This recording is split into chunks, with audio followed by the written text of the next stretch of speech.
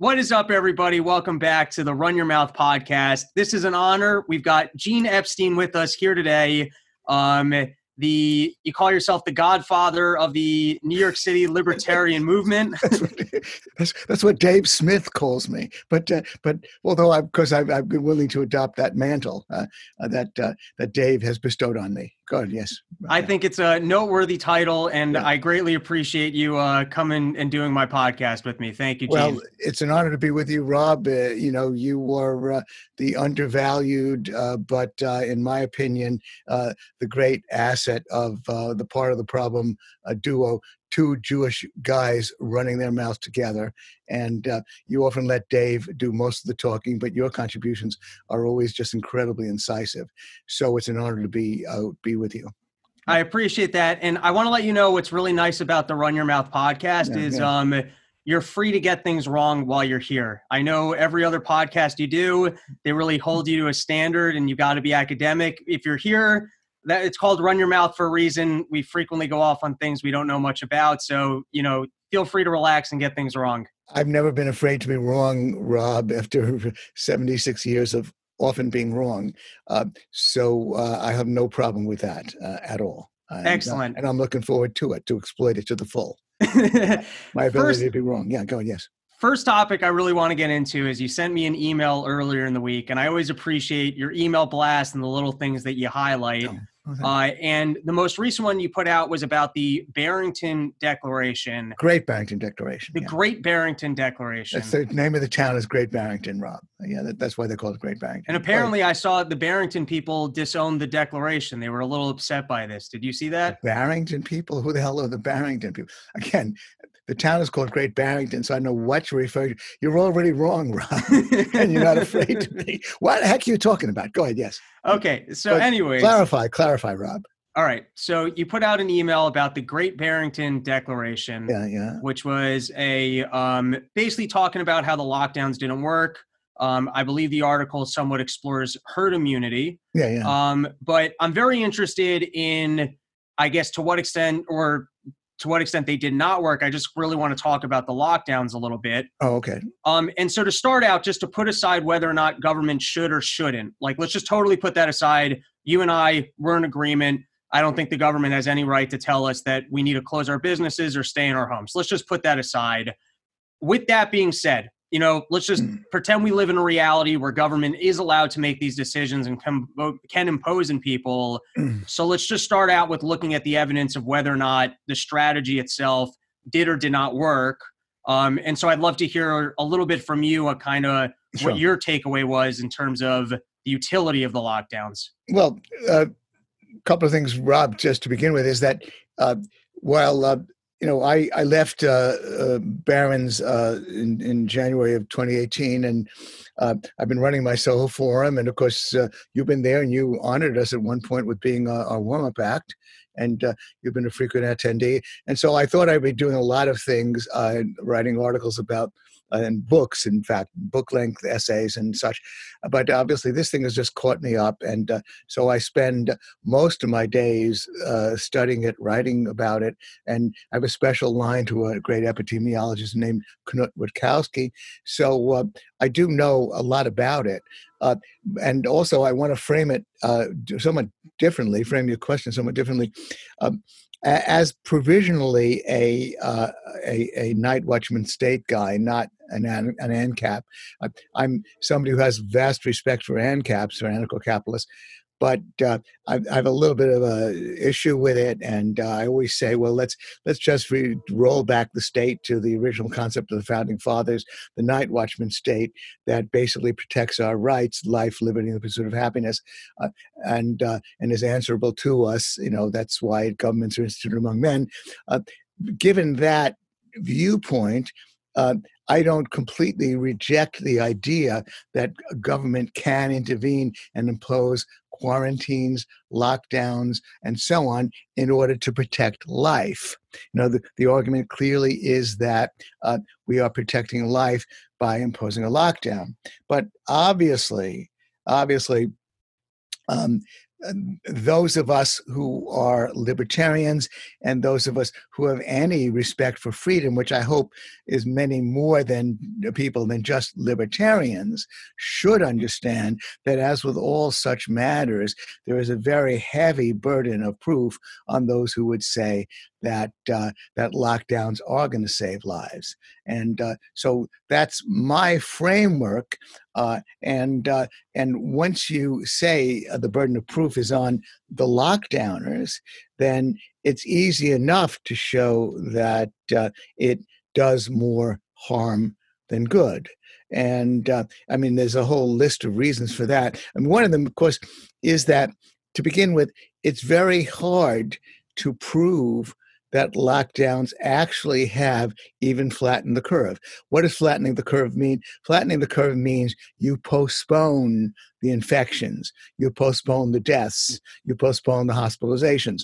Flattening the curve at least accepts the grim reality that a virus can only be defeated through 50 to 60% immunity. 50 to 60% immunity basically occurs because of natural herd immunity, because we already have about 25% of the population that already has T cells and antibodies that can fight it. And then we have cross immunity.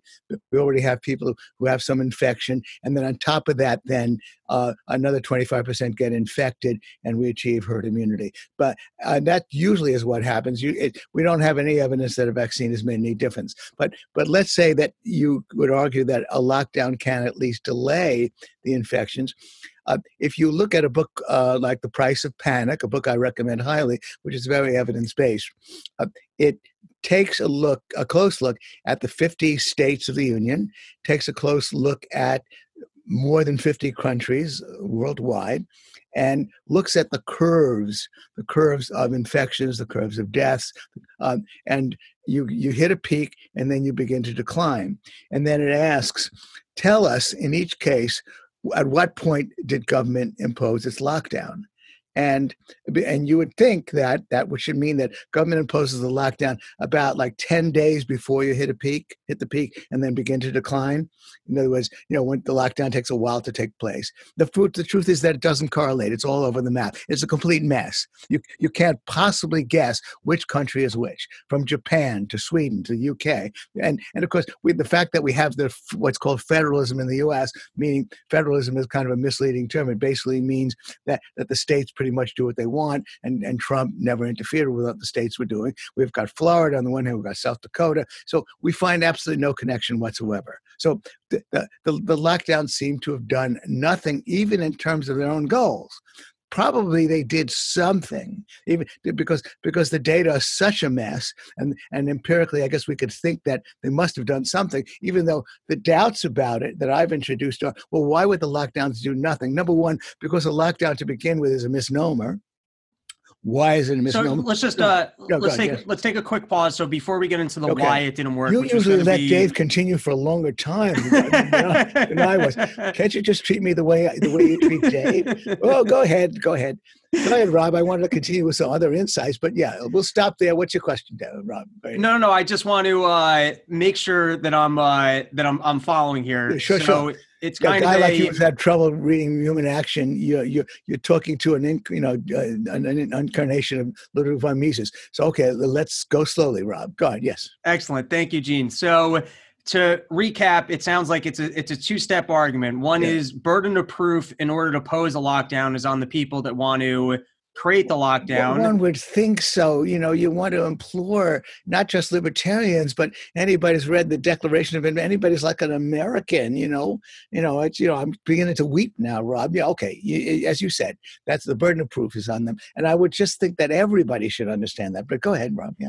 Okay, so that's step one, and then step two is saying if you're looking at the data from the lockdowns, there's no correlation between the virus decreasing, increasing, and people having to be stuck in their homes. And so visually, the evidence of that is looking at any of the countries that did or didn't lock down. the charts are virtually the same. So you couldn't even tell me when the lockdown started. Yeah. So you can't possibly say that it worked. And not just across all countries, but especially because the data is interesting, because we have a federation, because the states all did different things at different times.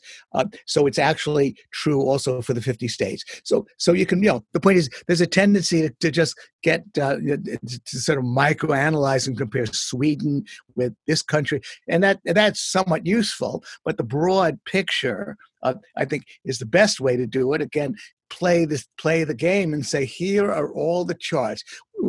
We didn't label the countries. You tell us when the lockdown started. You charts having to do again with the trends in deaths or anything you want to choose. They peaked and then they began to decline. But although let me back up and say that I guess the difference between me and you and the way you formulated it is that I at least do grant in principle that if you do have a state, and if the state is supposed to protect life, then you could argue that when it comes to an infectious disease, that you are protecting my life if you prevent Rob Bernstein from leaving his house. In principle, that's true. So that's why my point is that I'm playing the game of the lockdowners while insisting, hopefully, that they're not total totalitarians, and they understand that, as with all things, empirical data and the real world is a very difficult thing to sort out, so that we, when in doubt, don't lock down. The default position is no government totalitarianism. That's my point there as well. So thank you very much for allowing me to elaborate on it, Rob. Go ahead, yes. Okay, so I don't know if I'm going to formulate this question in the most accurate way, but I'm afraid, Rob, continue. Yeah. And maybe this is a dumb question, but once we introduce, I guess, the idea that government has the power to have a lockdown, which I don't necessarily disagree with you on that. I think to me it's kind of if people had free association for a town, they could decide, hey, this is what we want to do for our town, and impose that on people. I think like they're on a federal level, maybe we're looking at something a little bit different. But in this case, I think one of the things that really, and I have a joke about this in the end of year recap I'm going to do, and I think it's faulty logic, but they've somewhat presented that the lockdowns could work. And so therefore, since they could, it's something that we might as well should do. Well, now, which is very dumb. You and I, we both agree that's very dumb. Well, but is there a possibility here that even though we can't prove that they are working, that there is some utility to them, and just, I guess, scientists aren't slick enough to show the fact that they are helping, or it's not, I guess the way that we kind of monitor these things, it's not easy to predict what would have happened if they didn't happen. So it's hard to prove that they're working. I guess my question is there a possibility that we haven't yet figured out how to prove that they're helping, but in fact, there actually is some utility to it? Well, the answer at the end of the day has to be yes to your question. There is a possibility. My only point again is that I think if I'm going to convey any lesson to you and to your listeners, is that when it comes to dealing with empirical reality, in the vast majority of cases, we first have to set the ground rules and ask: is there one side or the other to which we place the burden of proof? Because, of course, I will then, of course, point out, I guess, anticipating where my argument is going, clearly we know that inherently, to give government the power to tell Rob Bernstein or Gene Epstein that you can't leave your home, that is clearly in direct violation of our individual rights. So you have to have a very good, overwhelmingly good reason to deny me or to deny you that right. But if you want to insist and say that, is there a 1 out of 1,000 chance or 1 out of 100 chance that the lockdowns are achieving some good, then I have to say, well, look, between heaven and earth, anything is possible. As you said before we went on, are human beings completely rational? Do we have reality completely figured out? No. That's why I insist that the burden of proof framework is vital to the argument. Of course, I want to anticipate, I guess, briefly and say that it isn't just, of course, that that we have no evidence that the lockdowns have done anything. It's that we have overwhelming evidence that the lockdowns have killed more people than they have apparently saved. Excuse me, evidence. By evidence, I mean that too is not absolutely decisive evidence, but it's very compelling evidence. So my point is that it's almost as though I could play a different game with you and say, assume a level playing field. The level playing field is that we don't know where to place the burden of proof. What the hell, government, Cuomo and de Blasio and all the rest of them have a good, and Gavin Newsom, they have a lot of fun, and they tell us we can't leave our homes while, of course, they're gallivanting to the gym and to parties and everything else. They're a bunch of hypocrites, but they're, after all, the elite. So what the hell, who cares? I would even argue, of course, that if it was a level playing field, the lockdown argument collapses. The point is, but by the way, I do agree that despite the fact that there's no way to prove that the lockdowns really made any difference, I would say that probably they made some difference. But I was in the middle of elaborating on one point when you interrupted me with your excellent question, Rob. I was elaborating on the point that to begin with, a lockdown is a bit of a misnomer because you always have the quote unquote essential workers having to go to work. We still have to deliver the food. We still have to have medical workers having to go to work. We still have to have the trains running. We still have a lot of people who are venturing out and breaking the lockdown. So that's one reason perhaps why lockdowns don't really work, because in a sense there's no such thing as a true lockdown, because otherwise we'd all start. And then the second part of it is that, ironically, on the other side, when people are forced to congregate inside more than they would normally do so, then they might tend to infect each other. And then if you connect the dots both ways, the Bernstein family is home, and Rob Bernstein is an essential worker who's got to go out and do a stand-up because the government has said that's essential. We've got to keep laughing. And so then you get infected when you do the stand. You come home and you infect all the family who's congregating together. So all I'm saying is that, in a way,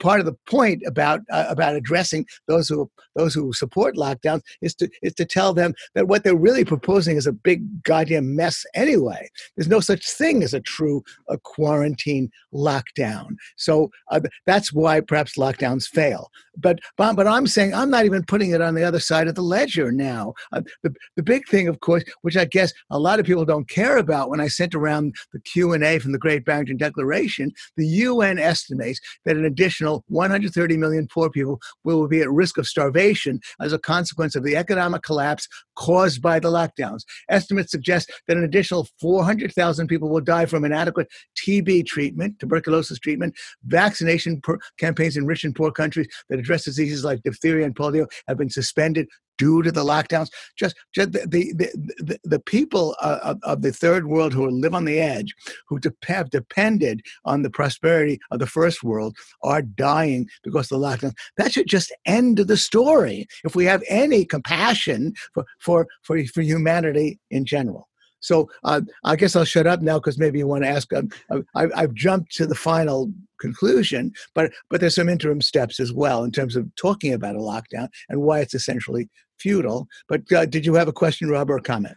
No. Firstly, all really excellent insights, so I appreciate that. But I do want to get into the why a little bit, which we already kind of the why it didn't work, and you've already given a couple reasons for that. Yeah. Well, why I have to put a finer point on it. The point is, I do tend to think that despite the mess, because there's so much that we can't figure out. By the way, I should now maybe modify even my own conclusion in this sense. One of the things that you have to bear in mind is that it, in different states, it's not just in countries but in states. And by the way, when you talk about playing the game of the non-libertarians and saying are lockdowns possibly justified by the state, we do have a federation, and basically the lockdowns were left to the governors, not to the nation state. And Trump never tried to interfere with that. I don't know whether Biden will try to, but Trump basically recognized he could not interfere with what each state was doing. And as you know, DeSantis of Florida has been very, very against, by and large, against lockdowns over the last few months.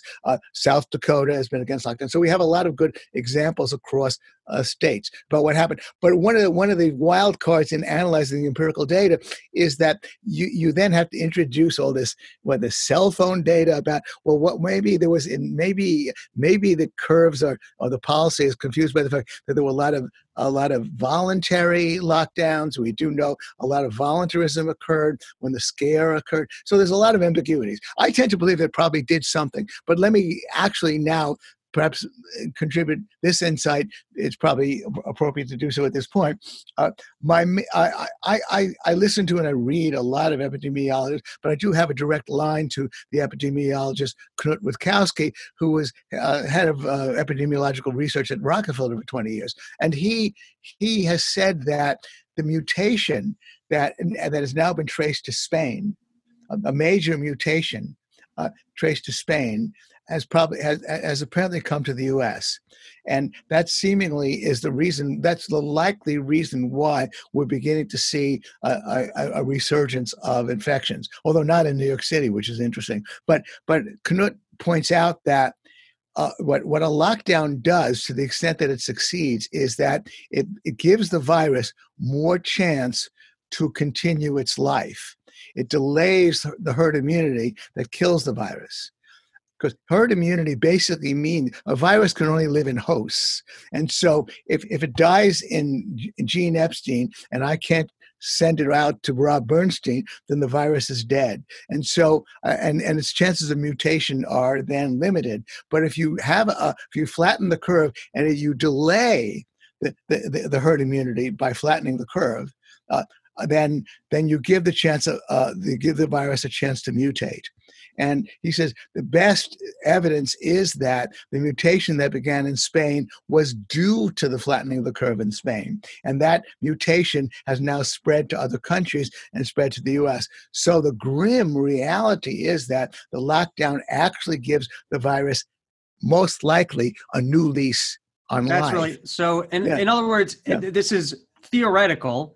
If the lockdowns did work. No, I'm just, work with me here. Go ahead, sorry. Theoretically, if the lockdowns did work, there turns out that there's an X factor that we overlooked, which is you're going to increase the odds of a virus mutation, That's right. which is going to only amplify the problem. So even if the lockdowns worked, you're not a winning strategy because you're going to increase the potentials for mutations. Mutation.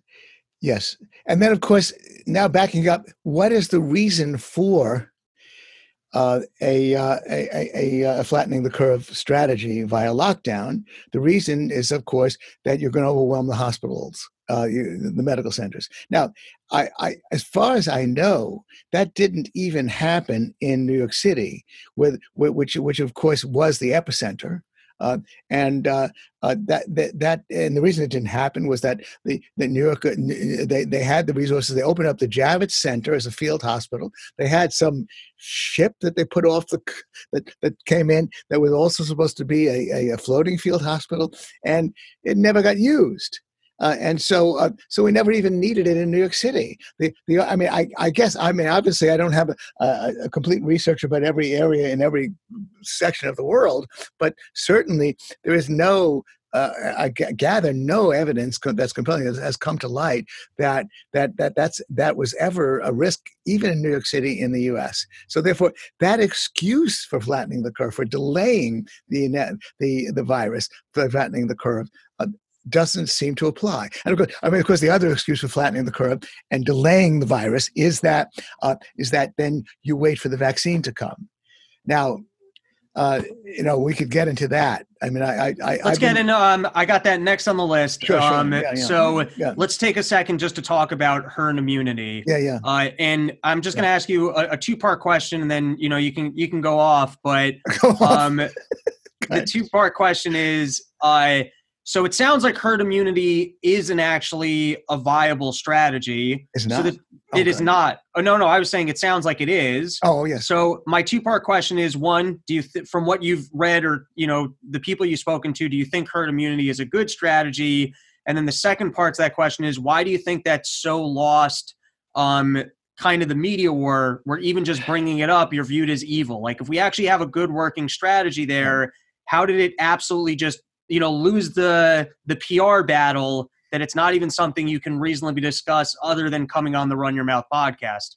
Those are excellent two-part questions, Rob, and I'm going to stick to those questions because taking the second question first, one of my main themes has indeed been that the reason why herd immunity is difficult for people to accept is that it takes a very tragic view of the situation.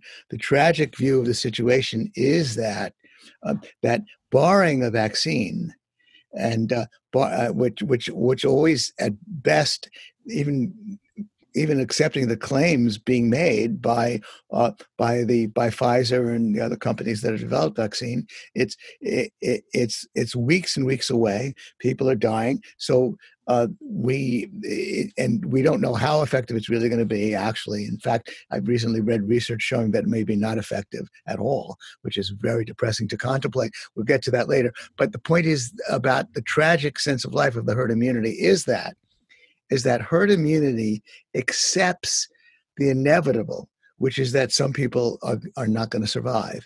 That we basically have a virus, which of course we should emphasize, basically afflicts older people who already have underlying conditions, but it could affect some younger people. It's going to get some people sick. It's not, if you let the virus circulate, then it will do some harm. And so that's why I think people have difficulty accepting, because Americans cannot appreciate the tragic sense of life that you and I as Jews, Rob, understand full well after thousands of years of oppression. We understand that life is a series of trade-offs, and that the happy outcome that the lockdowns can just sort of get rid of the virus. This is an epidemic. It's a pandemic. An epidemic only ends with 50% becoming immune. And that's, of course, maybe partly due to a vaccine.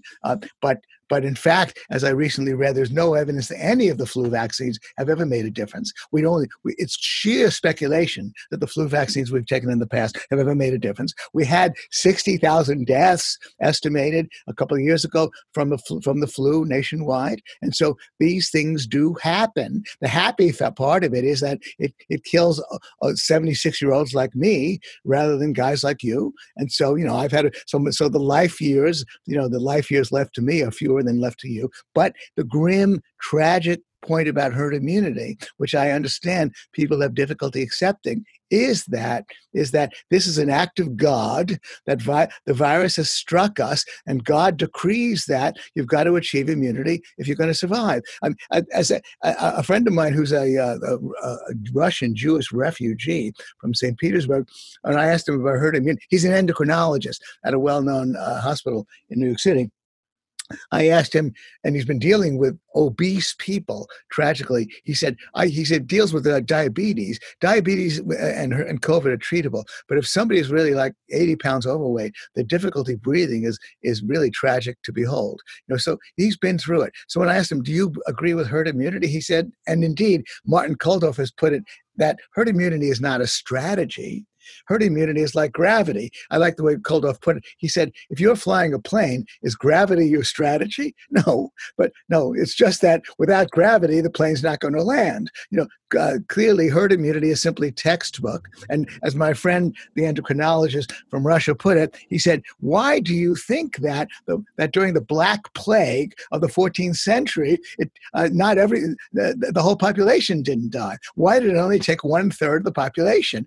They didn't have quarantine. They didn't know from not bumping into each other. They had to live in those little huts and hovels. And on top of that, they didn't have medical care. How come it stopped at 1/3 of the population? The reason it did is that even the Black Plague, which is, of course, many orders of magnitude worse than COVID, even that stopped with herd immunity. We hit herd immunity, and that's what God, Jehovah, has decreed for us. You and I, who are steeped in the Old Testament, understand that tragic sense of life. So again, my long-winded answer to that is that herd immunity has grim implications, but it's basically unavoidable unless, of course, you argue that that a vaccine could come along in no time and can cure everybody. We can get to the vaccine. The only white cavalry arrival that can protect us all from death would be if the vaccine arrives and it gives us immunity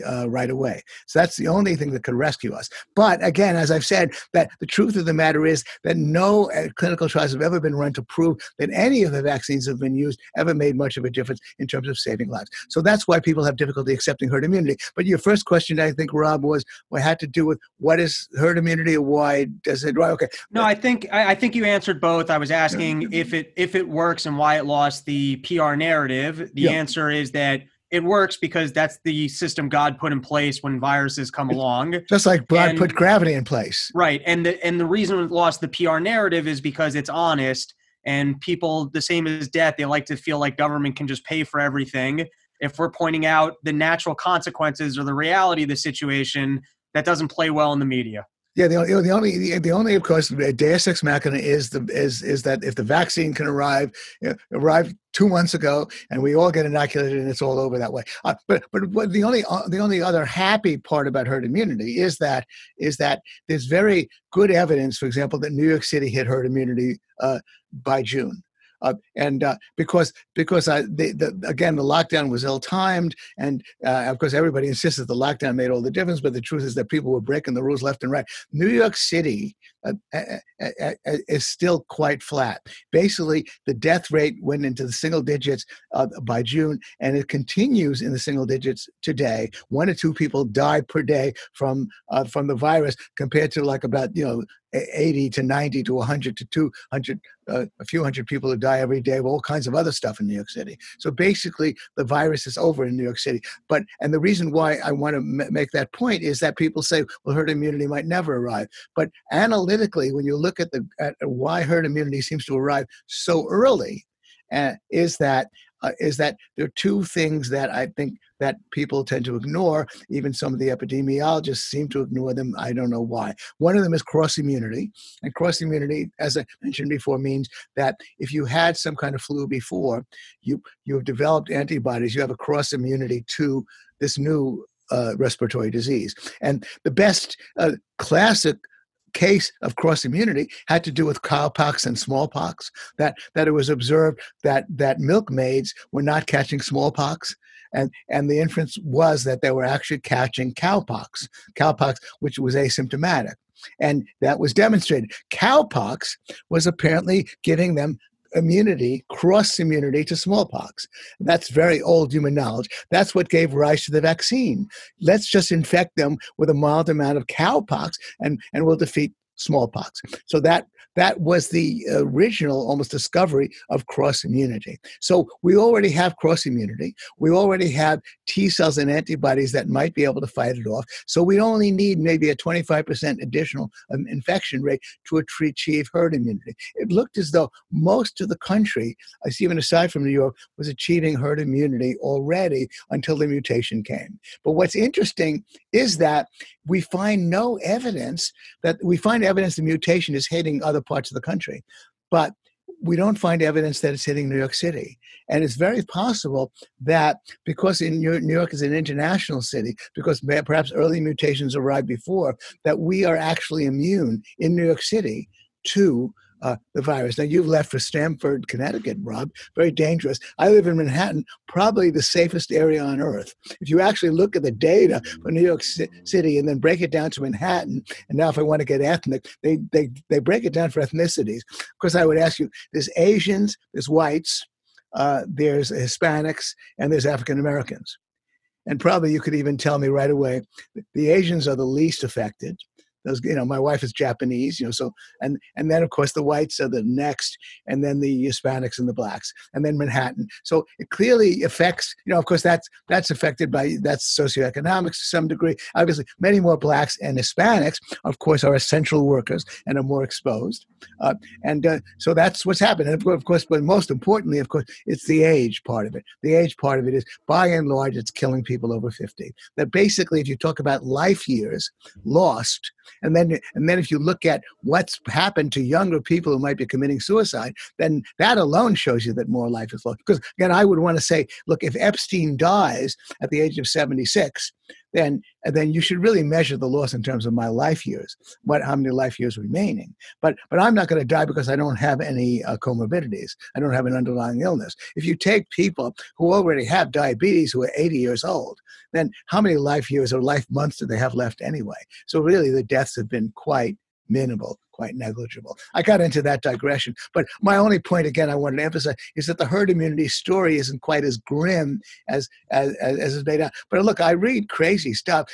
Reason Magazine published an article talking about the dubious argument of herd immunity, and it said something like that we never achieved herd immunity to tuberculosis, and to what else? It listed tuberculosis and polio and stuff like that. And I mean, those were cured with vaccines. But with respect to respiratory illnesses, the flus, of which COVID is one, just look at I have CDC data going back to 2011. You constantly find the curve rises and hits a peak and then falls.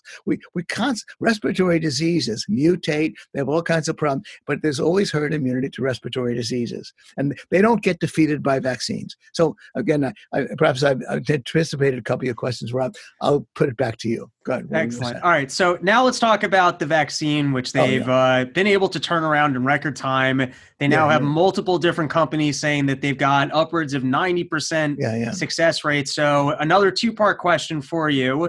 Yeah. First is, do you think that these vaccines are going to be good? And is there any reason to fear them? Well, I gather, Rob, here I've only recently been learning from my various tutors on this subject. There is a good article in the British Journal of Medicine by a professor of pharmacology, and he's on the staff. It's a peer-reviewed journal, and it is pretty upsetting. The guy basically says that the 90% claims have to do with whether people develop symptoms. They really did no follow-ups of people having to do with hospitalizations or deaths. That they really are making, they have not, on top of that, dealt with the possibility of side effects, that some vaccines can have a side effect that disturb the immune system for other issues. That's dispiriting. I was hoping as much as anybody that the vaccines could arrive. I know that some of our libertarian associates have been talking about the triumph of the free market, that Pfizer did it on its own. Look at the way our firms respond to the challenge, and so isn't it just sort of a victory for American capitalism that they did it, or they are completely, as you perhaps know, they have no liability. The government has given them has bestowed on them no liability for harm from the vaccine.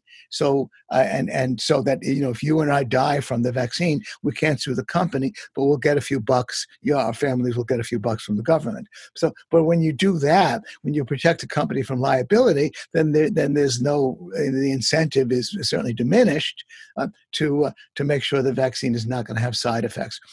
So. Based upon what I know, the 95% claims are just very limited to the idea that of the 1,000, it was only about 100 people that they had. Is it 1,000 or 100? I have to look it up. But very few people that were remaining who from the large sample. It actually wasn't fewer than 100. So it's like 95% out of 100 did not develop symptoms. The claims are, unfortunately, have been way overblown by the media, even in terms of whatever they could deliver on a positive basis. And then the possible dangers and the side effects are quite disturbing. I mentioned that even though in the back of my mind, I really feel that if we get lucky, if the vaccines don't kill people, then which we don't know, and if the vaccines are distributed, then it could give a cover to Biden and the governors. And I do think that they are motivated right now to try to get the economy going again. Now that Trump has been brought down, they care about their tax base. The governors do, the mayors do. I don't think that the Biden administration wants to wreck the economy anymore. Now that Biden is taking over, and so if they can use the vaccines as cover. And say, well, we developed the vaccine and everything is fine, then I'm not going to complain. But in terms of everything I do understand, and again, I recommend did you have a show notes page to run your mouth the way Tom was? You do? You're bullshitting. No. Episode description, topics and links. Absolutely. Oh, that's so great. Dave doesn't have a show notes page because of college. You finished college, right, Rob? And Dave is a college drop. It only took me 5 years, but yes. You went on the 5-year plan, Rob, I see. Okay. Yeah. And Dave, it took Dave about 5 months to flunk out, I gather. So that's why he doesn't have a show notes page. But anyway, the British Journal of Medicine has its summary. Some of its technical language gets a little confused, but the summary from this guy is pretty disturbing. But I hope. But again, the media is cheerleading the vaccines, and my hope is that it won't kill people. It won't kill the people and so on. Yeah, go ahead. So what you're saying, which is really interesting, is that we don't necessarily even need to have widespread usage of the vaccine. There's a possibility that the governors were overly aggressive in shutting down. They actually were looking – you're making a crazy face like this is not what you were saying, but sounds like they were okay with even harming the economy because they thought that it would benefit Biden. And now that Biden's in office, they want to get things back up and running. So it could be that some of the way that they overexerted control or stalled the economy, they'll go, hey, there's a vaccine here and we can reopen. And that doesn't really have all that much to do with the vaccine. But in the macro, it will have a positive effect because the governors will reopen. No, but by the way, Rob, I really, by the way, in terms of this interview, by the way, I've done a lot of podcast interviews, and I really want to say I really appreciate what you've been doing. I give my long-winded statement, and you give a summary, and then you bounce it back to me, and this is great. I think this is a great way to go. It really is, and not everybody does that. They just go on to the next point. That was a pretty good summary of what I just said. Indeed, absolutely. I'm sorry for making a face. The governors obviously, who can read their minds. Obviously, I think Cuomo loves to kick ass.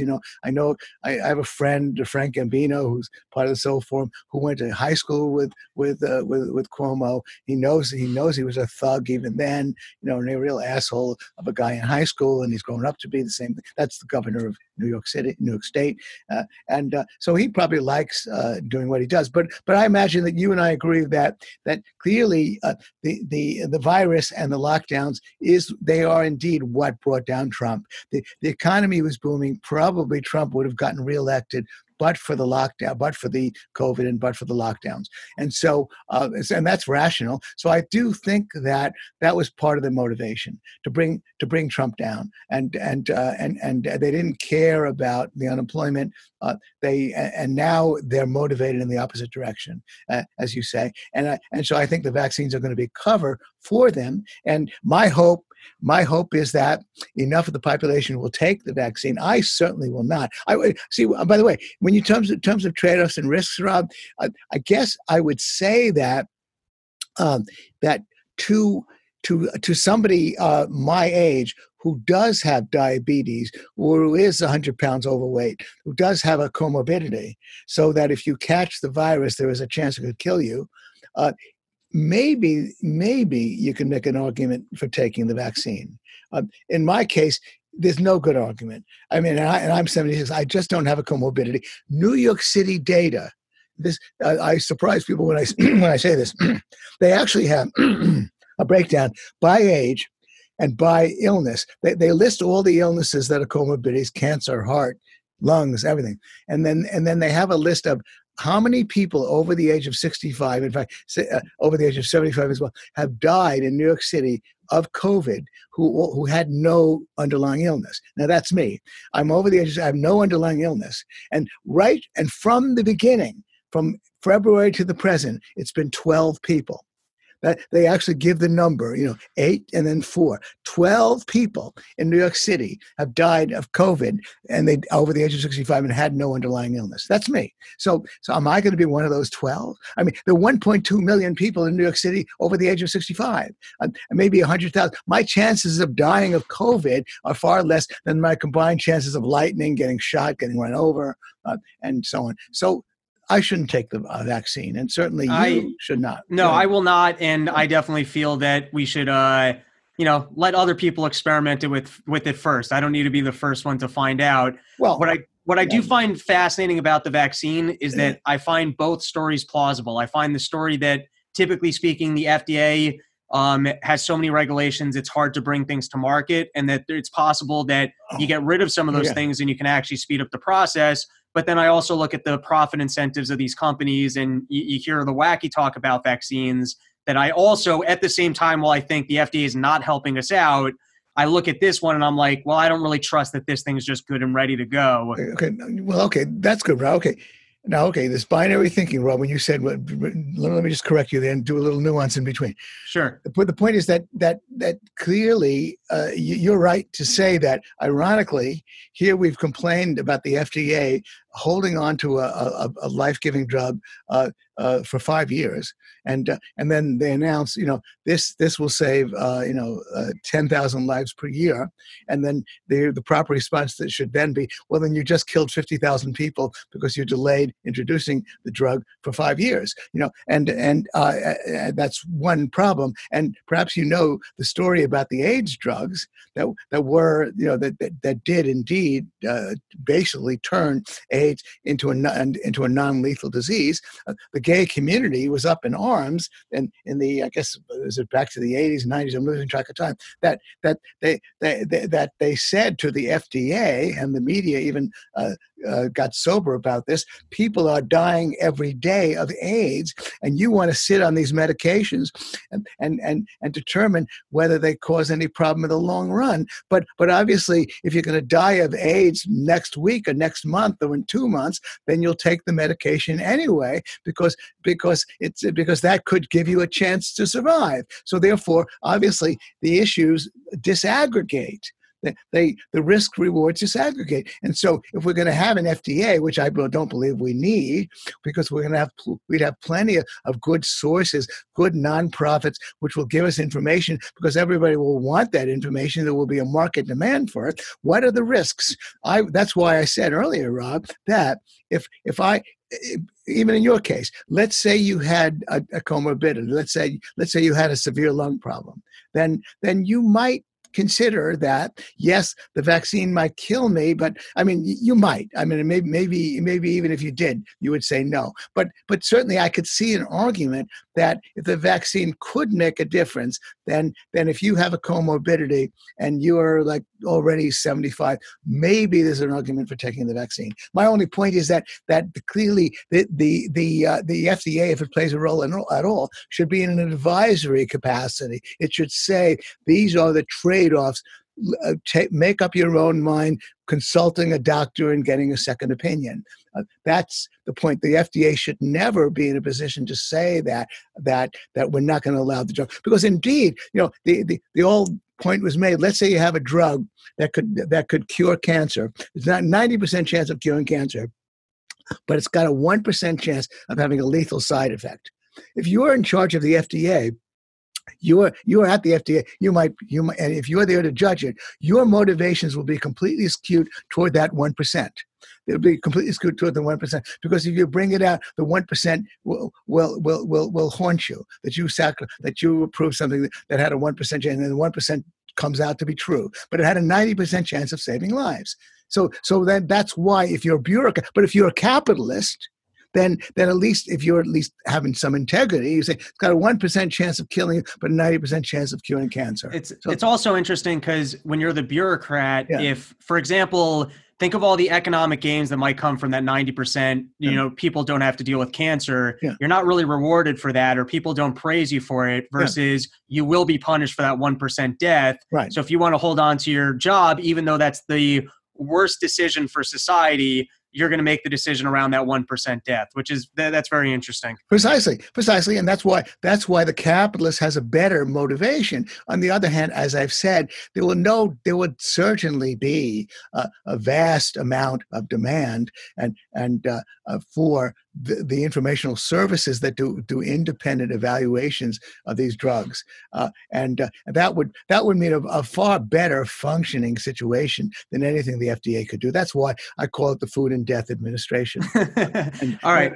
So I want to transition to another topic here, and we are kind of coming up against time. I have a little bit more time, but I don't want to hold you against your will. So if we're going long, feel free to. I've got a few more hours, Rob, for you. I appreciate the way you've been summarizing what I've said. You're getting an A in this tutorial, Rob. You're doing very well. Wow, thank you. I do appreciate that. So this next topic that I want to get into, this next topic is over my head, and I'm putting together this run your mouth end of year thing. And one of the things I find was the most underreported this year is all the money that's been given over to the big banks and to Wall Street.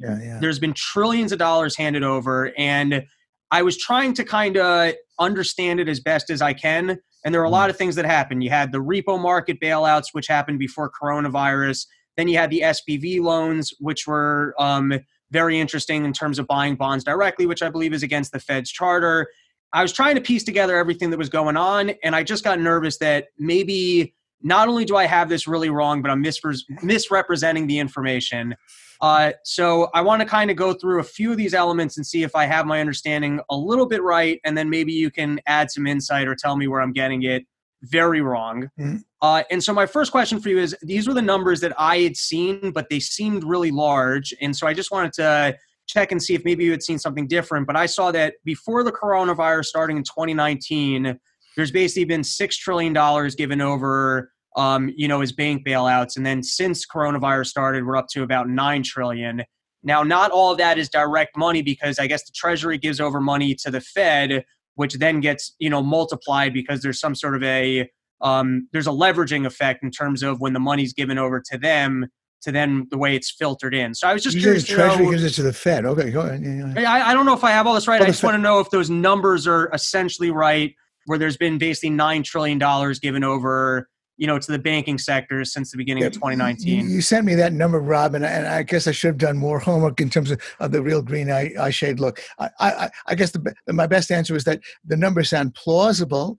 You do have to. I guess I will say that sometimes you do have to look out for the potential of double counting, because there's a lot of sort of smoke and mirrors in the way this works. I mean, you just said the Treasury gives money over to the Fed, and actually, because usually we say the Fed gives them, the Fed prints the money, creates the money, and usually gives it over to the Treasury. Usually it's in that direction. But certainly, I guess, can I just say in general that you're correct, that there was indeed a sort of massive intervention, basically coming from the Fed, from the Fed's, quote unquote printing press. And so those numbers are ballpark right, perhaps on the high side, if we had to sort it out. So let's proceed from there and say there was indeed massive intervention. Okay. Of the kind you say. Yeah. So now I look at what I can understand of the repo market, and what I think happened there, and I'm wondering if you even think this is plausible, but I see that essentially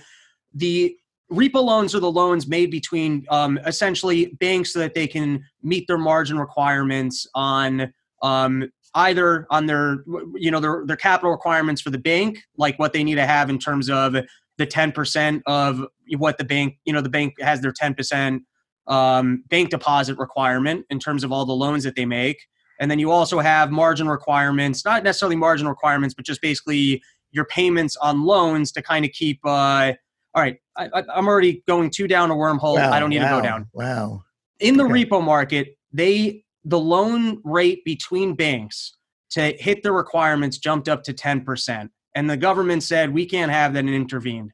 Yeah. I think that is the first market signal that there isn't enough money going around that can be lent to government, that in order to manipulate interest rates and make it seem like, hey, we can afford to borrow money for cheap, the first market that they had to intervene in is basically the market between banks where they're lending money to each other. In other words, if banks, you would think a bank it's very easy for a bank to get a loan, especially an overnight loan. How much interest rate should a bank have to pay to get a single loan that they're going to pay back to another bank overnight? I would say that's a pretty secure loan.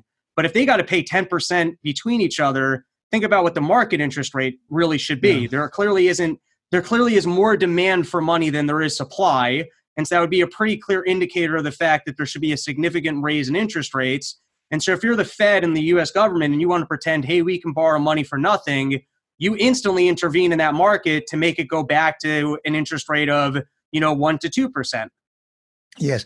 Wow, Rob. Okay, you're really fascinated with this stuff. That's interesting. Yeah, you're really getting into the micro. Well, I shouldn't say micro, but certainly getting into the details of what happened. I'm going to be running my mouth a little bit and give you my best answer because I've been trying to think in terms of the broader picture, but I don't want to duck your really pointed questions, Rob, because you've been doing so well in general. My best understanding of what happened is that there was a kind of a credit crunch going on. But your hypothesis is that this is like the government is like putting out a fire, by analogy, that the interest rate is really going to crop up. But you do understand that even if you're right as far as it goes, that the real interest rate should have been 10%, but they intervene and with liquidity and they put out the 10% fire. Then which I take it is a reasonable summary of what you just said. So here you're in a way becoming the mentor here, and I'm running back at you what you've just said because you're obviously very incisive. That's more or less what you're hypothesizing. But bear in mind that's not likely to work because obviously if you flood the market with money, then there is going to be an inflationary spike happening, and probably it's nothing you can stop. I'm only saying that by and large, people, and including foreign investors, still regard U.S. Treasuries, which of course have blown up by trillions, as a safe haven. They're still willing to accept very low returns on those treasuries. And so I think the broader picture is that the U.S. economy is still leading a charmed life. My best understanding is that what does happen, and I can't unravel it completely, is that credit crunches and the seizing up of capital markets does occasionally happen, that liquidity dries up and something of the sort happens. I believe that in a free market in banking, there would be banks responding, other banks responding, and clearing up the liquidity crunch. I think of it as a temporary liquidity crunch. I don't think of it as insolvency or real signal of 10%. But that's probably the best answer I can give because, again, I can only point out that at the end of the day, what we've seen over the last several months is this massive expansion in borrowing, massive expansion in money creation, and yet what has prevailed basically for the last decade or so is that the U.S. Treasury gets away with selling long-term bonds for very low interest rates. What's interesting about that, though, is from what I'm seeing, the Fed is starting to buy up more of its own debt. So in this year, I think we're up to 16%, which would suggest to me that there isn't as much natural market demand for it as much as we're having to come in and buy it up ourselves, which would also seem to suggest to me that that interest rates should be going up because there's actually less demand for our debt. Yes. Okay. Well, all right. But you said less demand for our debt. Recognize that the supply of debt, jumped up by trillions. That's fair. So, okay. Yeah, I didn't really consider that. So you see that. So the point is that there has still been a fair amount of buying of treasuries by foreigners, by others. Okay. So then the other little piece of this to explore, and this is where, to me, it goes over my head in terms of how complicated it gets. But I've been introduced to this, I guess what they call the Eurodollar, which is essentially that when it comes to the U.S., there's a maximum amount of money that could be made off of a bank deposit. If I put $100 into a bank, they can basically, create $1,000 against that $100, right? Or $900. I guess they can create $900 against my $1,000. They can loan out, if I put $100 into a bank, they can loan out $900. So $900 has been created off my $100 bank deposit. Talk It's about money different. multiplier. Okay. Yeah, yeah, Right. It's different abroad because if you take my $100 bank deposit abroad, they don't have the same banking requirements as the US does. And so then you create the euro dollar market, which is astronomically larger than the US market, then because the amount of money that is created and multiplied off of single base bank deposits are much larger.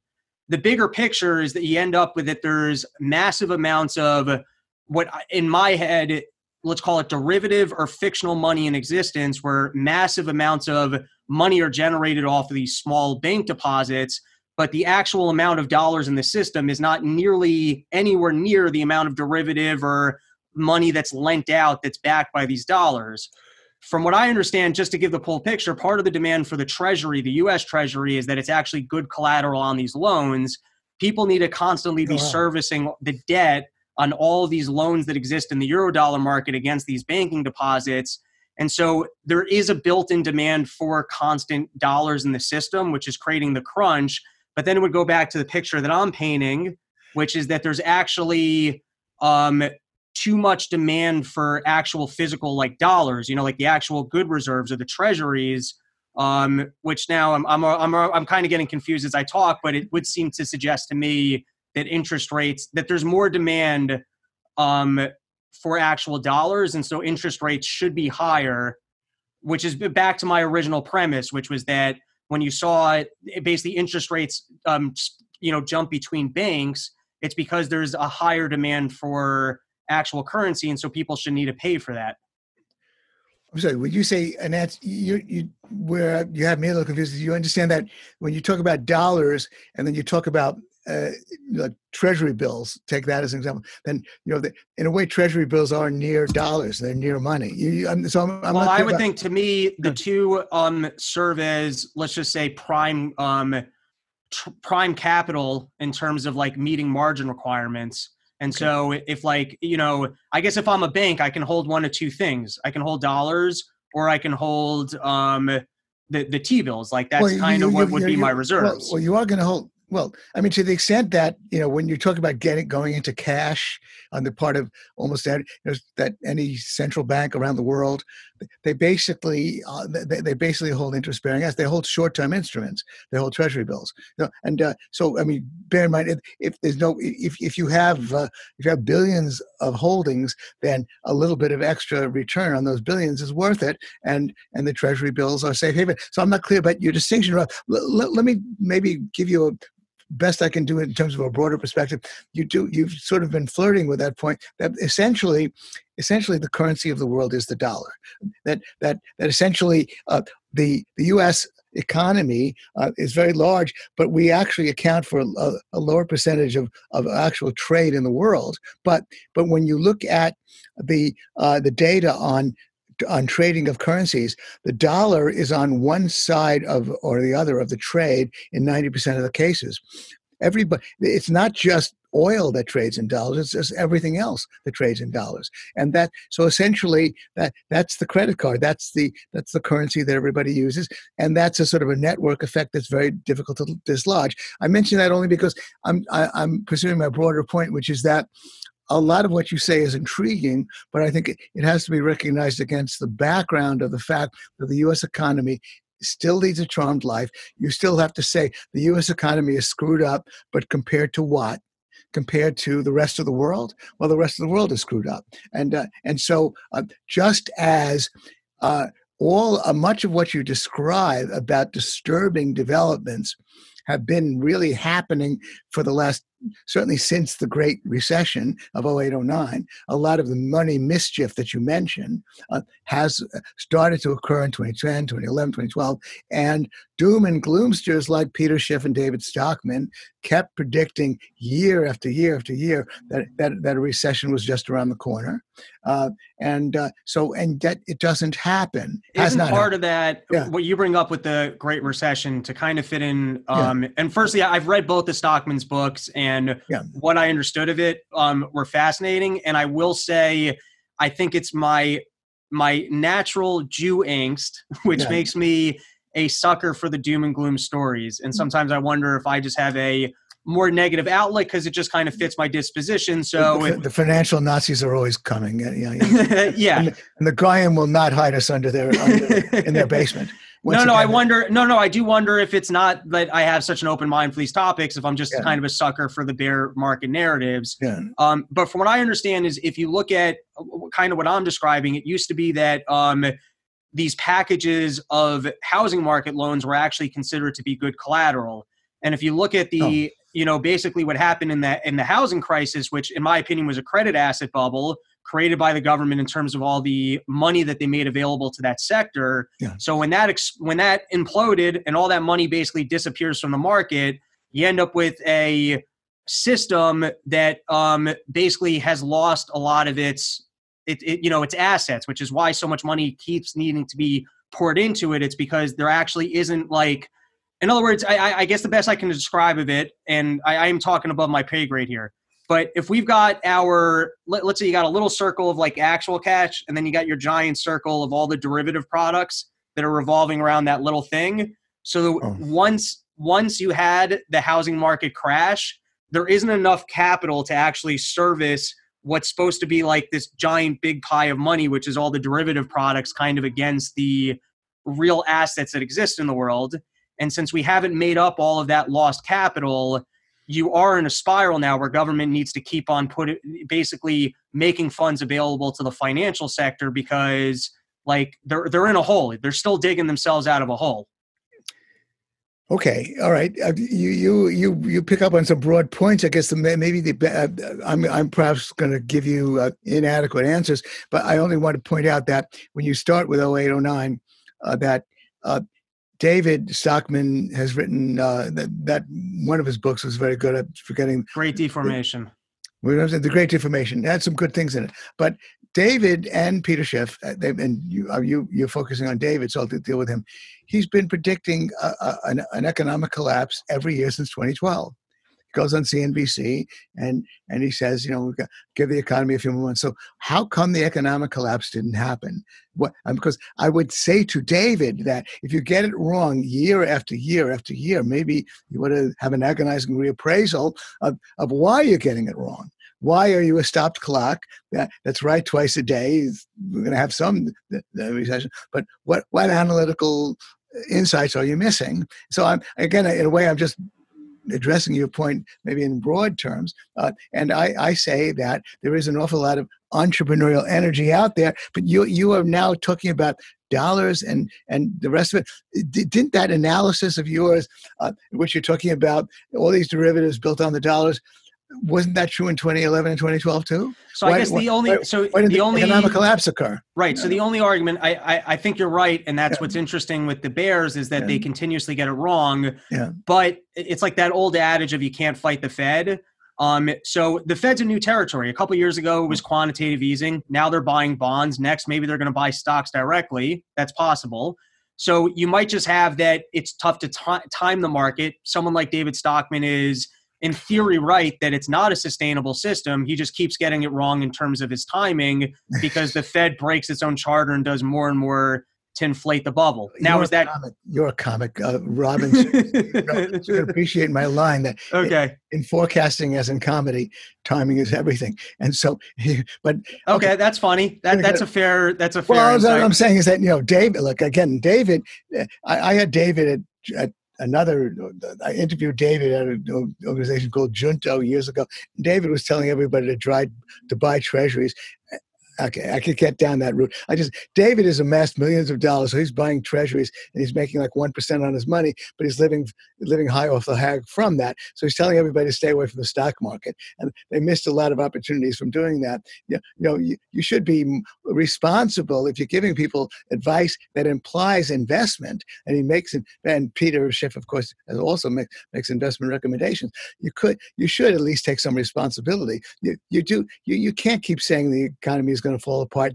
He puts a timing on it. I debated him on Tom Woods, by the way, and Tom was appalled at my rudeness to him, and as were other people, because David actually said, "Oh, I've never put a timing on my forecast."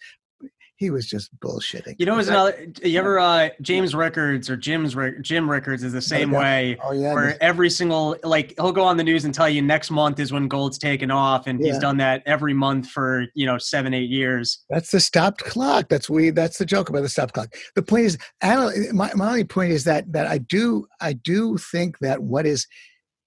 And again, I'm not getting into the nitty gritty of your point about the. That's because it was probably nonsense, so it's hard to respond to. Well, I'd have to know enough to get underneath it. So I don't know if it's nonsense at all. But I always necessarily nonsense, and maybe making a mistake or all, because indeed, as you say, the financial world is filled with smoke and mirrors of different kinds. It's easy to double count something. It's easy to miss certain other trends. I do think that the U.S. economy is indeed headed for trouble, and that's why I buy $1,000 worth of Bitcoin every month and $1,000 worth of gold every month. And my Bitcoin portfolio is doing quite well. My gold portfolio has not been doing well at all recently. And I noticed Peter Schiff is getting quite embarrassed. The fact that gold has been tanking, but Bitcoin's been rising. I buy them both as hedges against the future. I also own the stock market. So therefore, you are talking about somebody who wants to hedge against the bearish scenario, who basically acknowledges the bearish scenario in terms of what you seem to be implying. But my only point is that in terms of timing it, we at least have to pay attention to something that's ignored, which is that there is a lot of entrepreneurial energy in the U.S. economy. There are a lot of ways in which the entrepreneurs muddle through. We have more startups and more new IPOs starting more people starting their own business over the last few months. And so we tend to minimize that. My framework is an unfettered economy should grow at about 7% a year, double in value every 10 years. Really, we're just crawling along the long term by 2% because of all the ways in which we have instability and all the ways in which entrepreneurship gets punished. And then my other broad framework is that we are leading a charmed life. The U.S., I mean by we, is leading a charmed life because the rest of the world has a lot of problems and looks and still regards our treasuries as a safe haven. So I think that's the broader framework. Although, by the way, you mentioned housing. I am beginning to get disturbed by the housing market. I do think that a housing bubble is forming as formed before. I tend to look at real indicators less than the subtle ones that you look at. The real indicators having to do with price earnings ratio in the stock market, different ways of measuring it that are standard, and the housing, the house price in relation to the rents, house versus rents is actually a reason, and house prices relative to inflation. And in 2019, going into 2020, neither of those two indicators were flashing bubbles. The frothiness, but not bubbles. I could compare the price earnings ratios of late 2019, early 2020 with 1999. That there you really did have a bubble staring you in the face. With respect to the housing measures, the bubbles of 04 and 05 were staring you in the face. We had nothing like that in 99. That's why I thought going into 2000, we had all this instability. I thought that the expansion would continue at its slow, ponderous rate of 2%, but 2% does accumulate to something at least. It's not nothing. Thank God for small favors. I think that people like David and Peter tend to underestimate the fact that there is still a capitalist economy out there, that still is entrepreneurial energy out there, and that makes progress. So that's my broad framework. However, going forward, what is the Rob Bernstein prediction? You might as well run your mouth, Rob. You predict a recession. What by the winter? So that is a very that's a fair question. I'm not a slick investor in any way. Lucky for me, I don't have a lot of funds that I have to invest. Well, so what is the size of your portfolio, Rob? You don't want to know, mister. You don't want to know. No, I haven't sat down to research it. I am curious to look at the strategy of kind of buying out of money puts on the S&P. I don't know that I'm gonna actually partake in that. I'm lucky that, I bought some Bitcoin and some gold, so like I'm kind of secure on those fronts. But the answer is I'm more interested in these topics than I have the time. I'm not an investor. I'm not. I podcast. I try and make my money in stand-up. I try and invest in me. That's kind of my strategy. I see. So your last will and testament has got to be, I will my T-shirt to yes, my relatives and my underwear and my Heshy socks to Dave Smith. Okay, that's exactly right. All right. So just while I have you here, last question, and I really appreciate you sticking around through the whole episode. It's been fun, Rob. Yeah, yes. So I just couldn't have you on the show and not ask you about this because I'm really bad with stats and numbers. Yeah. Based on everything that you've seen about this past election and your expertise, do you think that some voting fraud existed here, or do you think that there's no real evidence of it? I only know what I learned from part of the problem with Dave Smith and Rob Bernstein. So so I'm just going to tell you what you heard. But I mean, I don't you think, Rob, that the numbers are too big to be voter fraud, even though there's a fair amount of fraud, I'm sure that the margins in the key states, given the arithmetic of the Electoral College, maybe you can add up the arithmetic. Don't you have to make some extreme assumptions, of course, to give enough electoral votes over to Trump that you take from Biden? Isn't that right? That the numbers are rather daunting. No, I don't. No, I don't. Really? I know that. I think it's basically you got to flip. What was it? Pennsylvania, Wisconsin, and one other state. Really? And the biggest argument that I think here were the two arguments I think I saw that were somewhat compelling. Yeah. Is one, it doesn't make a lot of sense that I guess Biden saw this many more votes in those areas than Obama did. That there was more enthusiasm for Biden and Obama.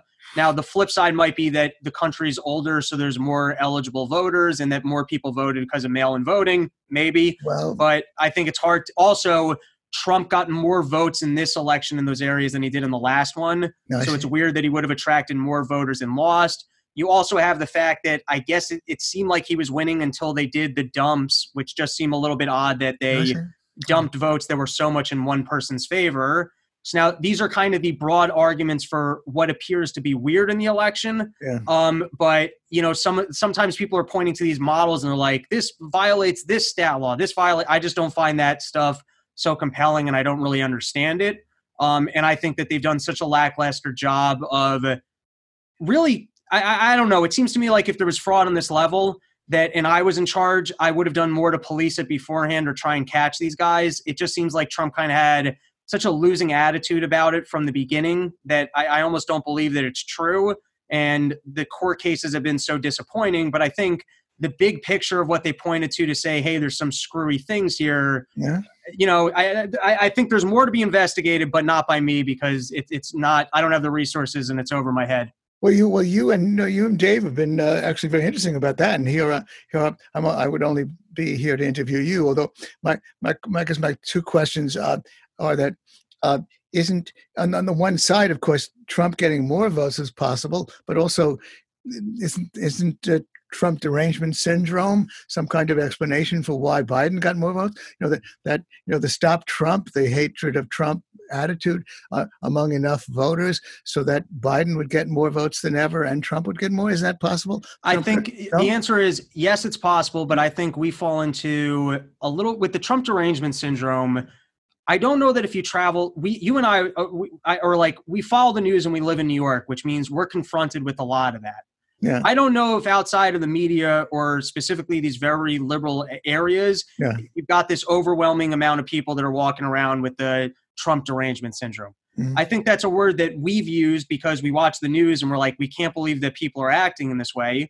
But it's the same way I've been preached to about PC culture and how prevalent that is. And yet I don't know a single person in my life, except my younger sister. It's funny. My younger sister, 4 years behind me, went to Columbia, and everything I hear described about like college kids, she's that person now.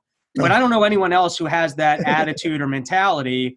And so it's always funny to me when I get talked to a lot about that. There's a lot of, it's kind of like a sales thing where they go, everybody feels this way. And they try and make you feel like you're the odd one. And so you should reshape your point of views because everybody thinks calling something gay is offensive. Or let's just say that as an example. I'm not saying it's not. I'm not taking a point of view. Yeah.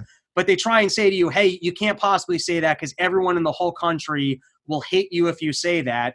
And so they try and convince you that so that you change your mind. I don't know that that's actually prevalent everywhere because the news tells me it is. So just to go with the Trump derangement syndrome, I don't know if that's that prevalent in Pennsylvania, that there was a massive amount of voters with that much hatred of Trump. Now, maybe it's possible, but I'm also saying it's possible that you and I live in New York and watch the media, and so that's more like it's being preached to us as being more prevalent than it actually is. And I guess my only other question here, based upon I assume is less knowledge than you have, is that when you read about the cases that have been brought, you would imagine that if there's something to it in terms of what you're implying, that the arguments that were brought to court could have been better? Or is it just that Giuliani and that legal team are just idiots? Is it something bother you? You think the judges are just completely biased? Is that no? I don't think that the judges are completely biased. Yeah. I think either what there's two possibilities here. One is this is all fabrication. Trump's just claiming that there was voter manipulation. There's actually no evidence of it, and that's why it's getting thrown out of court. That's possibility one.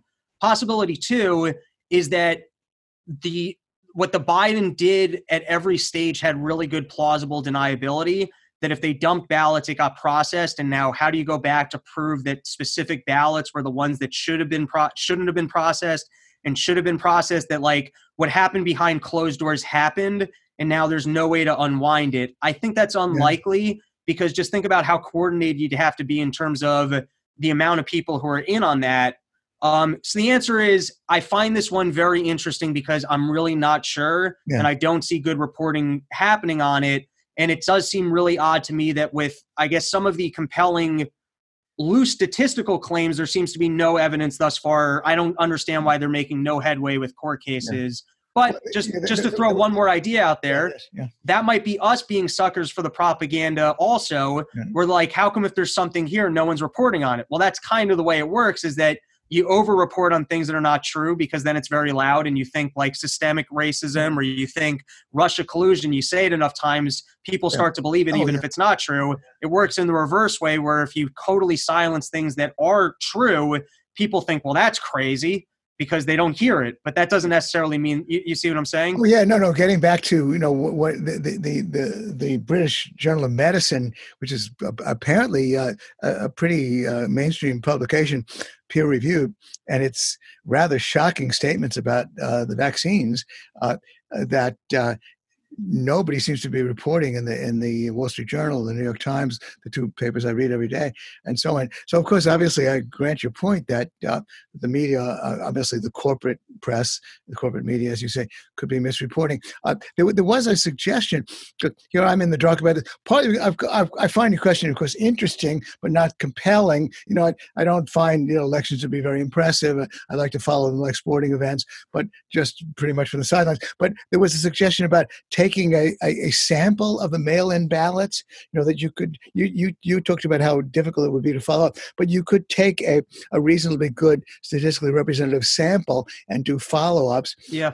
You saw from the, so, but that I guess makes sense. I hadn't thought about that, but that makes sense. Nobody's empowered to do that. I guess that's the problem. Although, of course, cutting to the chase, I liked, what Dave was saying most recently on your Part of the Problem broadcast that look, there's a silver lining in the Biden presidency. In my view, as long as you get a gridlock effect from the Republicans ruling the Senate, that's important to me. I actually made a contribution.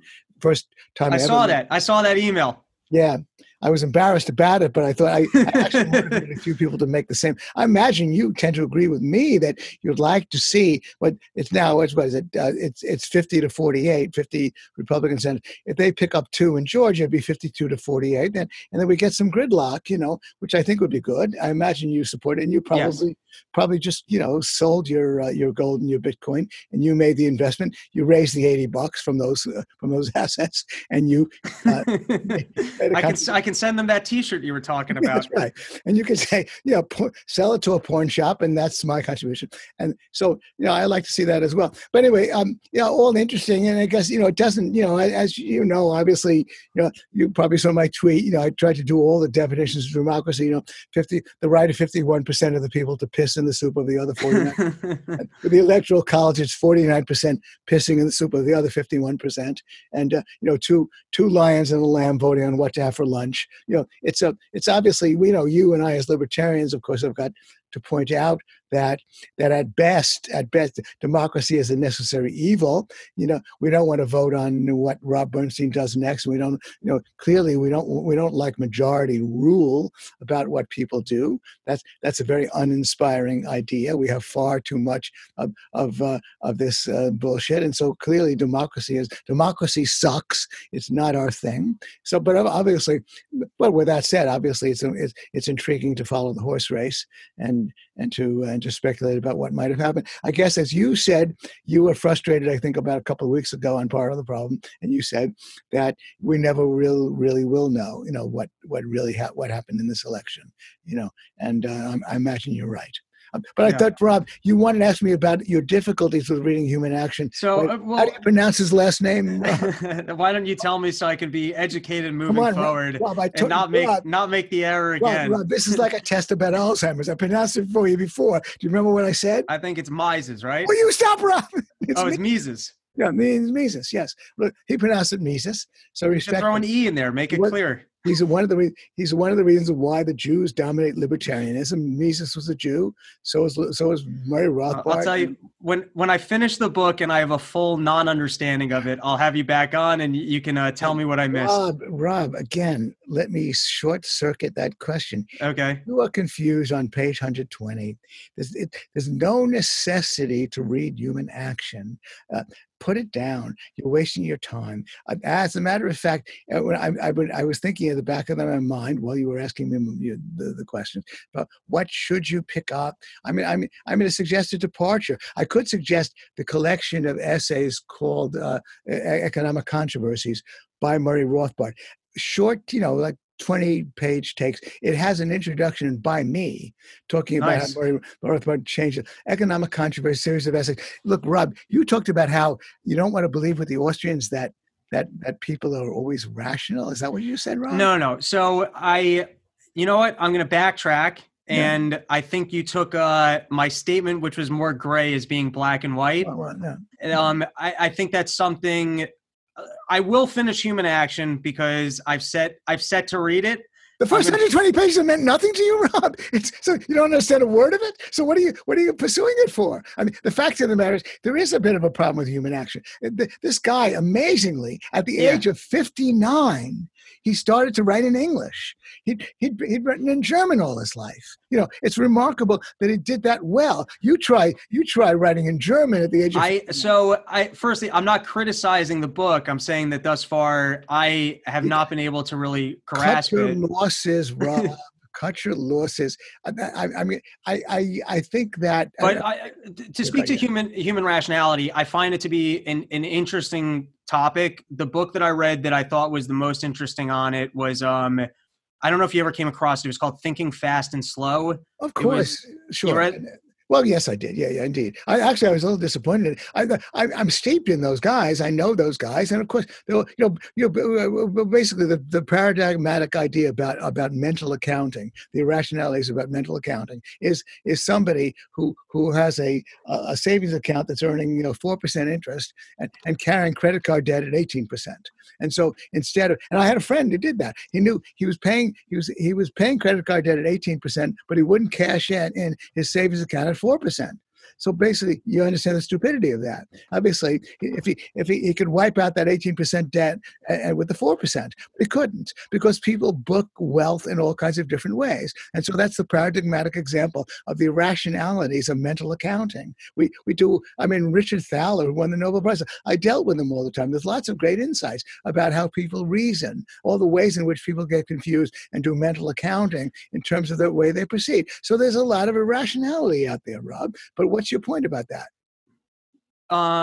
what's my point about human Irrationality. rationality? Does that have, does Well, that? no, I also think that Yeah, I would say yeah, yeah. I don't want to pronounce the name wrong incorrectly. Mises. Thank you. Me. Just say I think sometimes more highly intelligent people have a hard time, I guess, understanding the compulsive reality of other people's decision-making process, and that perhaps it's not as rational as like, in other words, people are making what they know to be bad decisions because of compulsion or out of habit or for other bad reasons. And so even they are making decisions that they don't necessarily want or agree with.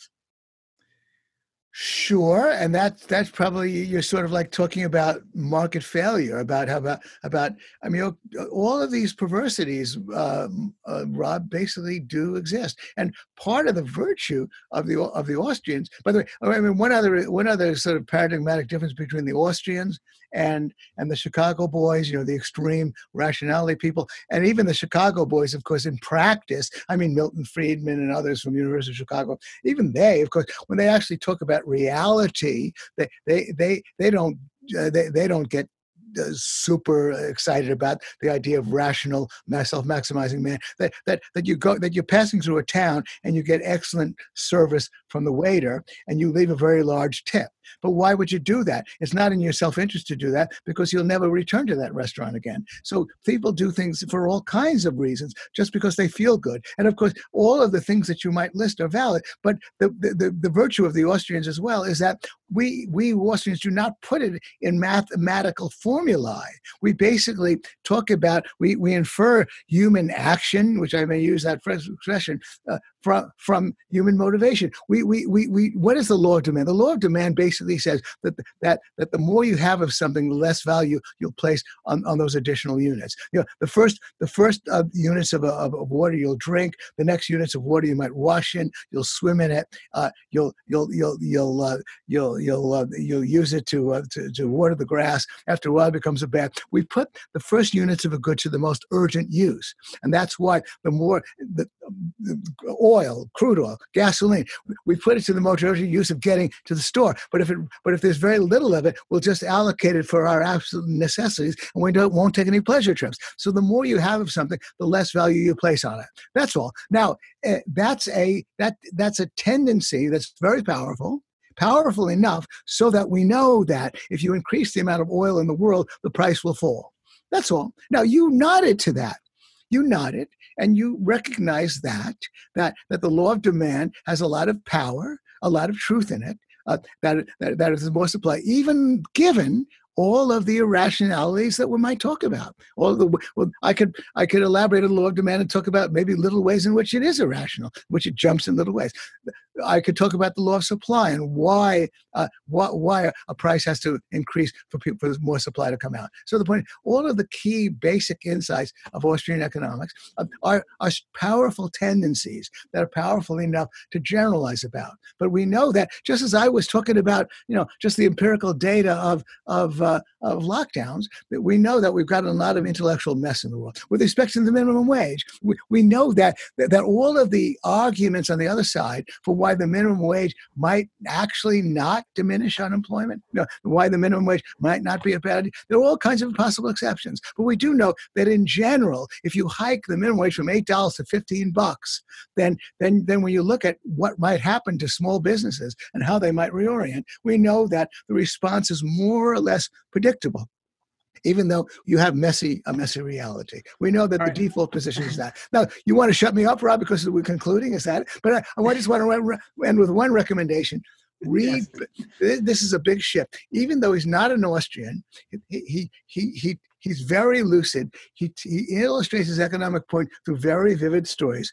This is Thomas Sowell's book, Basic Economics. I think I read that. Wasn't that? Or no, I read Economics in One Lesson. Was that a different? That was Henry Hazlitt. Oh, okay. That's a classic work written years ago. This is a book that's about as fat as Human Action. It's got great stories. He doesn't use graphs. He basically discusses economics from the standpoint of stories, dense histories, and it's very, very clear. And even though he's not an Austrian, and the book is not perfect, Basic Economics by Thomas Sowell. I'll tell you what, Rob.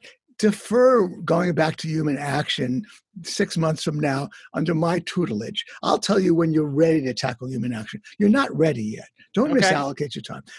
Get a copy of Basic Economics by Thomas Sowell. Then we'll talk again, and then I'll see when you're ready for human action. Okay, I'm going to take you up on that. And in the past, we've done Run Your Mouth book reviews. Yeah. So down the line, we'll discuss human action once I can actually wrap my head around it. Okay, but maybe before that, we'll discuss Basic Economics. And okay, I'm going to take you up on that. You've got a student here, Gene. I'm going to do my homework. That's great, Rob. You're a very promising student. It's been a pleasure talking with you. One of the greatest pleasures in life is teaching, and you're a great student. So this has been a great pleasure. Thank you. And before we call it, why don't you tell people what the next debate's going to be? Well, the next debate will be about the lockdown. I'm going to get Martin Kulldorff. Martin Kulldorff is one of the principal authors of the great Barrington Declaration. He's a professor from Harvard Medical School. He will be opposed by a guy named Andrew Neumer, who is from UC, University of California Medical School, actually an epidemiological school. So it will be a debate, and Neumer is going to defend the idea that basically lockdowns are bad. Lockdowns have done more harm than good, and that will be Sunday in mid-December. Go to the Soho Forum link. Go to my Twitter account at Gene Soho Forum, at Gene Soho Forum for the regular announcements about that. Plus, go to my Twitter account for my pithy statements about reality at Gene Soho Forum. And again, our next Soho Forum debate will be in mid-December. Yeah. Excellent. Gene, thank you so much. Sure. And let's do it again sometime. Let's do it again. Bye-bye. Yeah, sure. Bye. Bye.